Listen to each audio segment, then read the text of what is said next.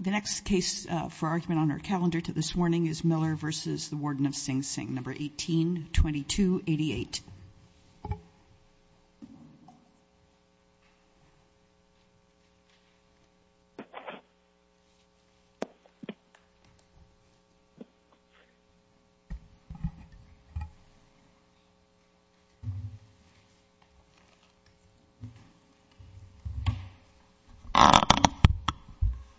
Good morning, and may it please the Court. My name is Randall Unger, and I represent the appellant, Mr. Miller. Procedurally, I don't believe that the defendant's ineffective assistance of counsel claim was ever decided on the merits by the state courts. In the direct appeal that he took from his conviction, the appellate division made no reference whatsoever to the ineffectiveness claim. In fact, neither did the prosecutor when they submitted their answering brief.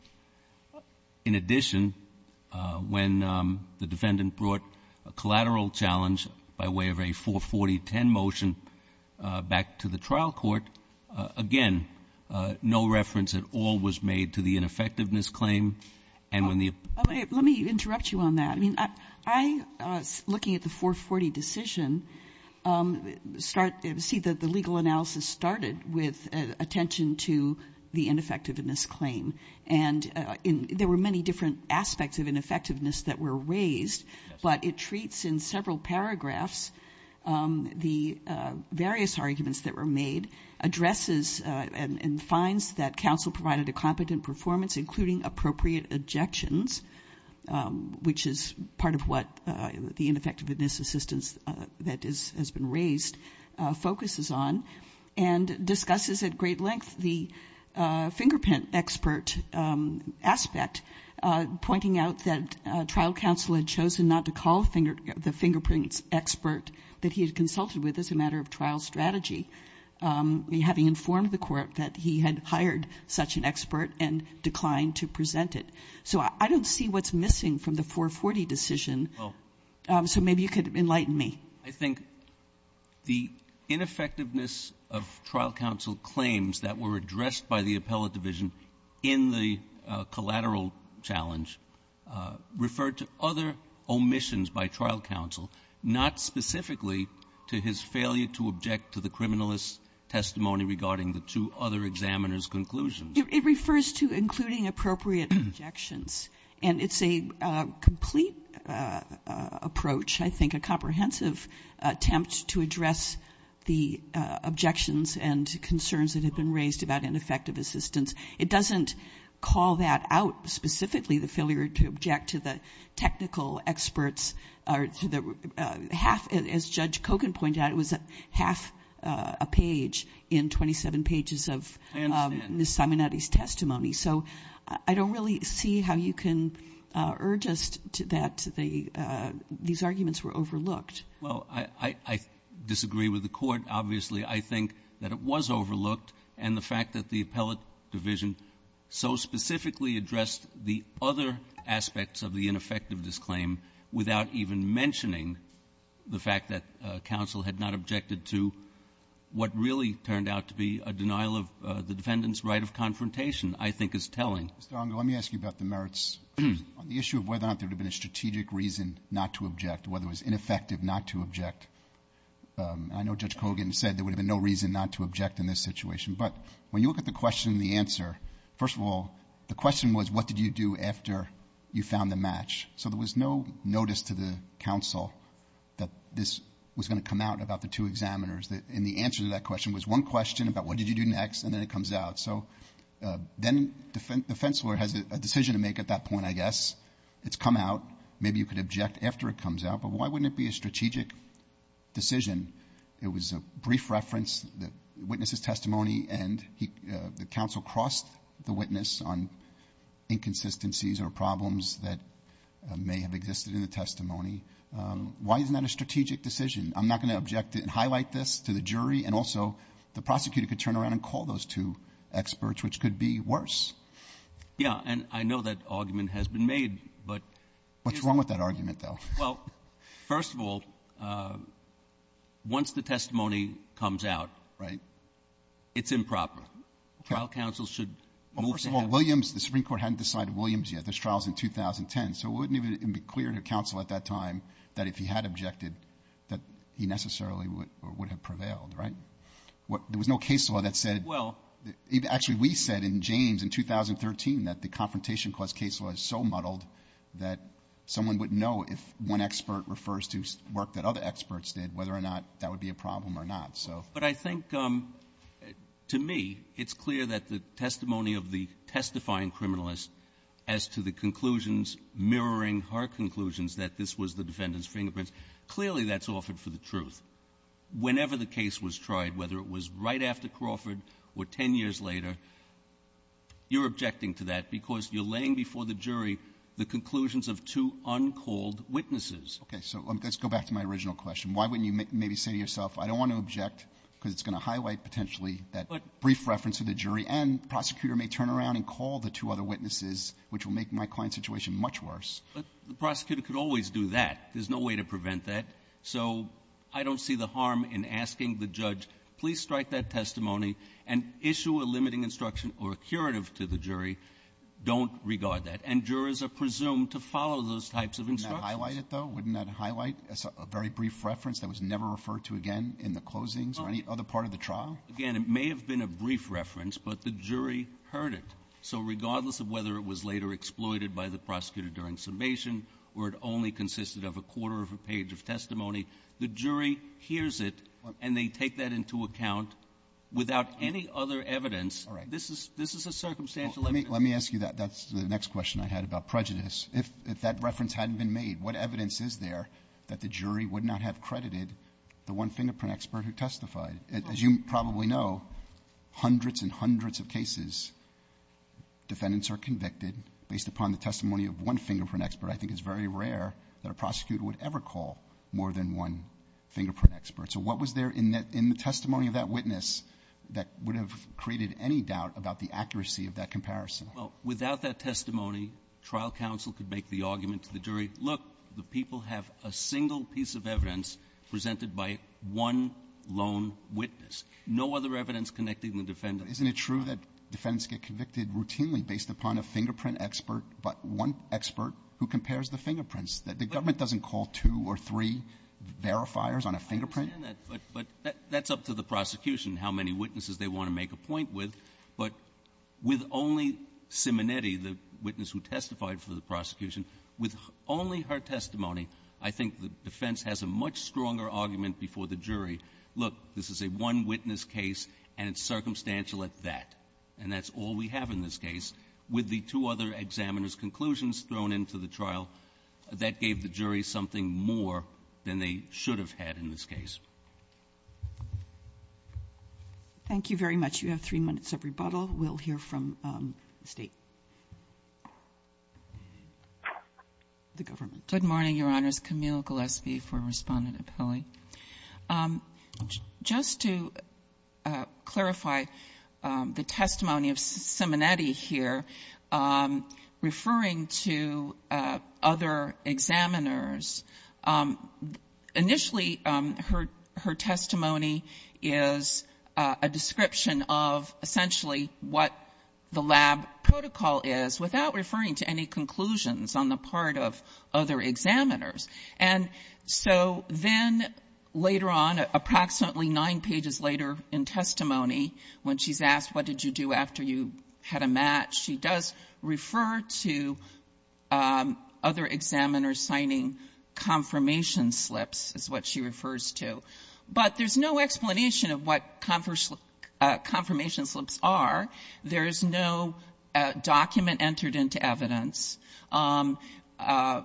with respect to other examiners. So you have the witness herself who did perform the analysis and the match, testifying about the match and the work that she did and the protocol that she followed.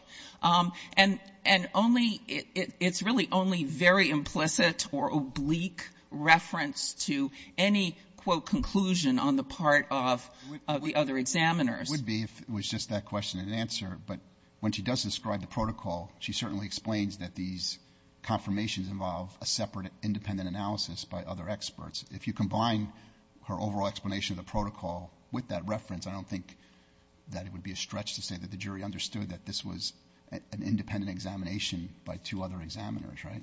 Except it was still very oblique, and neither the prosecution nor the defense discussed this or emphasized that in any way in their closing arguments to the jury. And her own match was, her own testimony was really the focus, and the defense counsel still could argue and did argue that there was a lack of evidence and so on other than her testimony. So it wasn't as though there was prejudice from this fleeting, unobjected to testimony concerning other examiners.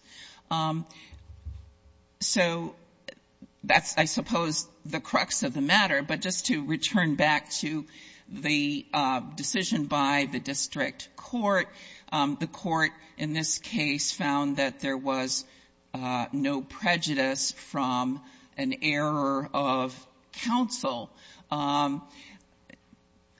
Respondent's position is there was no error. This was reasonable. And I'd also like to emphasize that this is we know from the 440 record that defense counsel in this case had retained his own defense fingerprint expert and knew that from his own expert that his own expert, if called to testify, would corroborate. You're inferring that, right? That was part of the record. I know that the record, I mean, the 440 court refers to the retention and the announcement he was going to present as a witness his own expert testimony, his own expert, and then didn't do that. Didn't do that because it would have corroborated. This was in the papers. So it was clear that the other expert also would have corroborated the finding? Yes. Yes, Your Honor.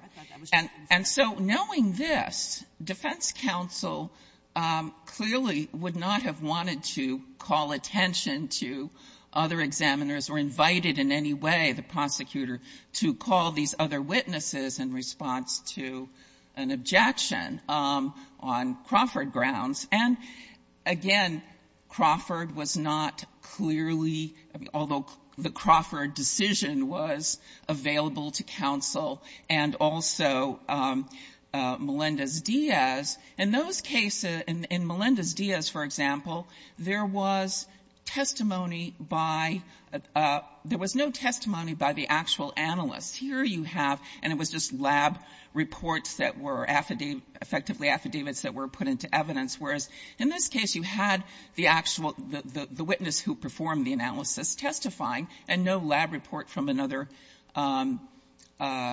analyst came into evidence. So defense counsel could reasonably regard this as, well, it wasn't clear or it wasn't necessary. It would have a significant downside.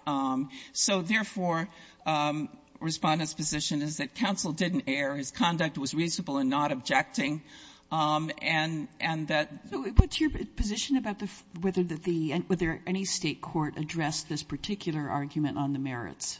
Well, the Respondent's position is that the appellate division addressed this claim, did not specifically expressly address this claim, but it rejected the claim of ineffective assistance of counsel relating to the Confrontation Clause claim on direct appeal. And I say that it was not preserved, and so they weren't addressing it on the merits. But a claim of ineffective assistance of counsel does not require preservation. That's why it's important to note when the appellate division said that Confrontation Clause claim was unpreserved, it wasn't referring to the ineffective assistance of counsel portion of that, just as it did expressly address the lack of preservation and its own decision to not review it in the interest of justice.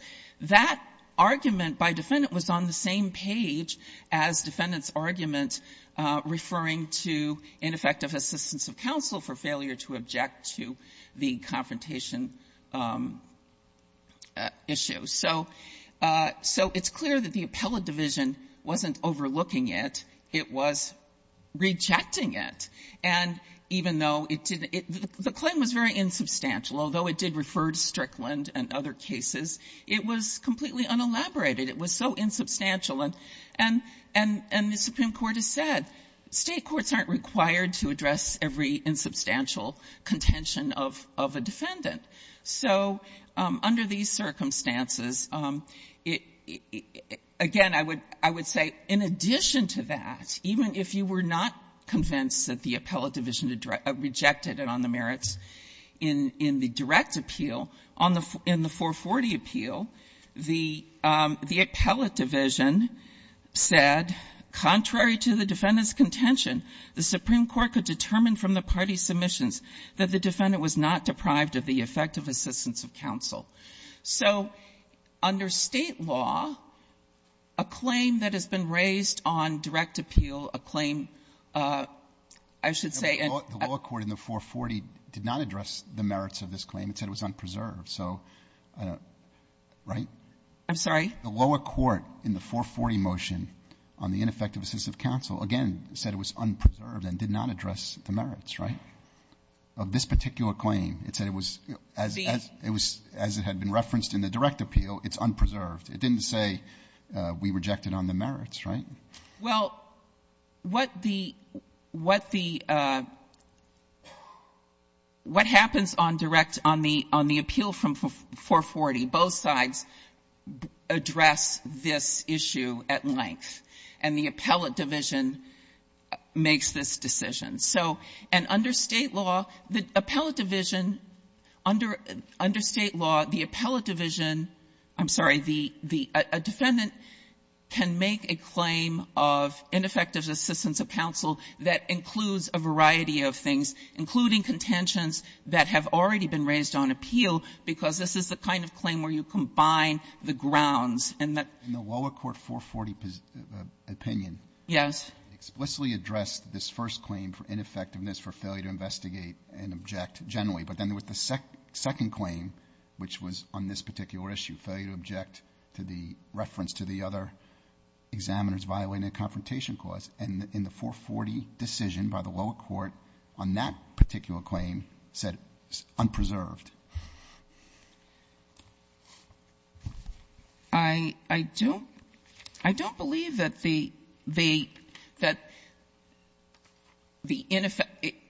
I don't believe that the court said that the claim of ineffective assistance of counsel was unpreserved. Now, it may be procedurally barred. Well, it didn't address the merits, is my point. It did not address the merits of that claim in the 440 decision, right?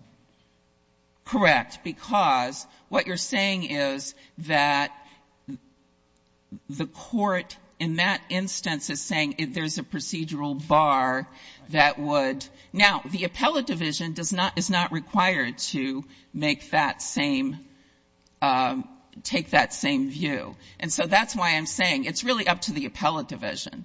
And the appellate division's decision in this case was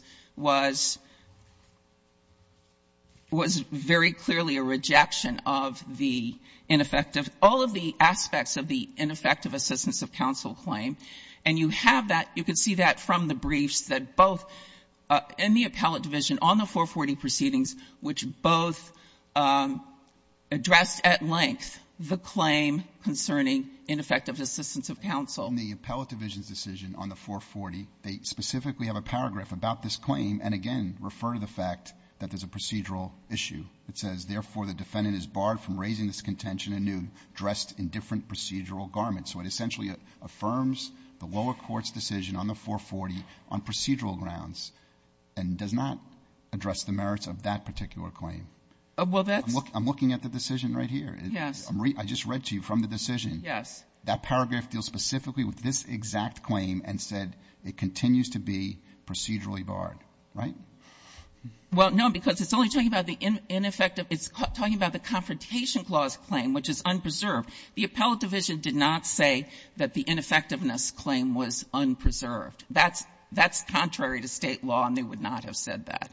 And that's part of how you can parse this out, because they're talking about the Confrontation Clause claim, and then the contention that his counsel was ineffective is treated with the other contentions that were non-record contentions.